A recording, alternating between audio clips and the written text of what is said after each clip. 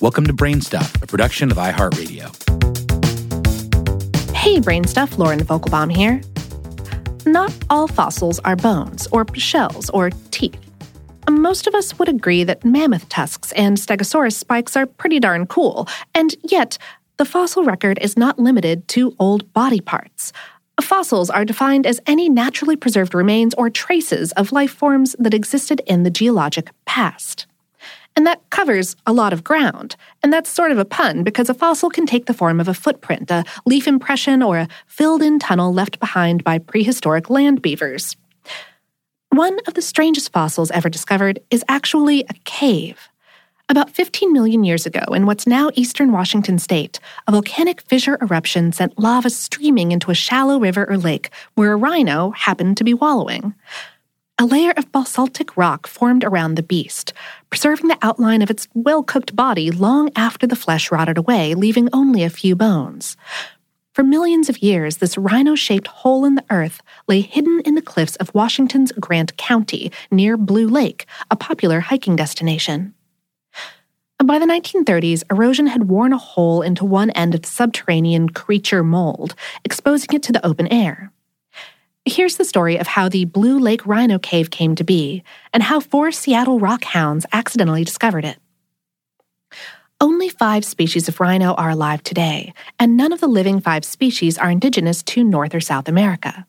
However, from about 40 to 70 million years ago, rhinos were common in North America.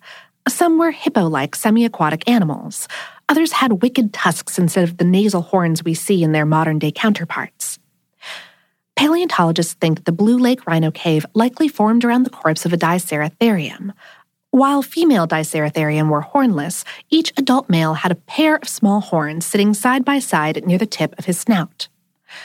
The dimensions of the Blue Lake Cave tell us that the Diceratotherium who left it behind was about 8 feet, that's 2.4 meters long from snout to rear, and stood a little bit less than 4 feet, that's 1.2 meters tall at the shoulder. In life, the animal probably weighed about a ton or so.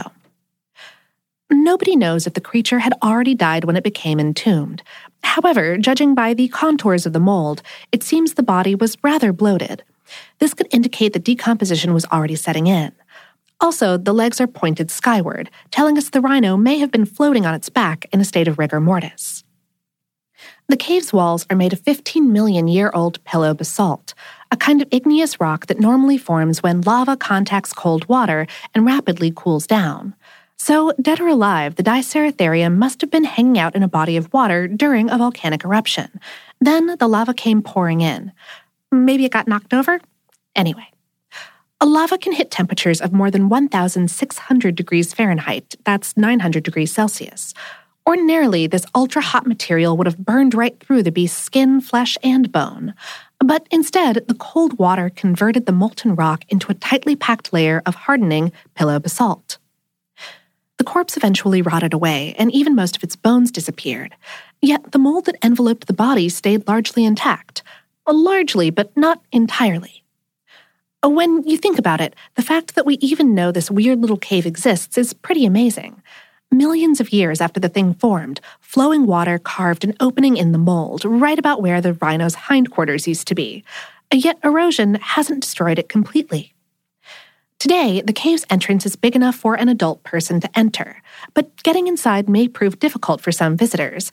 You see, the Blue Lake Rhino Cave is located in the face of a cliff about 300 feet or 91 meters above the lake that shares its name. During the summer of 1935, 2 adventurous couples from Seattle were hiking around the cliff in search of petrified wood. On their trip, the quartet happened to discover the cave. They had the honor of becoming the first people in recorded history to enter the prehistoric rhino mold. Inside, they noticed a handful of fragmentary animal bone fossils, including a partial jaw. These were sent to paleobotanist George F. Beck of Central Washington University, who couldn't resist visiting the site for himself. Upon gathering more bones, he enlisted California Institute of Technology paleontologist Chester Stock to identify them. Stock determined that the bony bits came from an extinct rhino. Soon, the scientific community realized that the cave itself was a full-body cast of that very same animal, a beast who last drew breath 15 million years ago. In 1948, a team from the University of California at Berkeley heroically scaled the cliff and filled the cave with plaster, creating a three-dimensional duplicate of the interior. Also, an exact hollow replica of the cave was put on display at Seattle's Burke Museum, where it still stands today.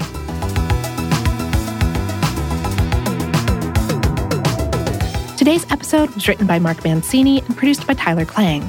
Brainstuff is a production of iHeartRadio's How Stuff Works. For more on this and lots of other well-preserved topics, visit our home planet, howstuffworks.com.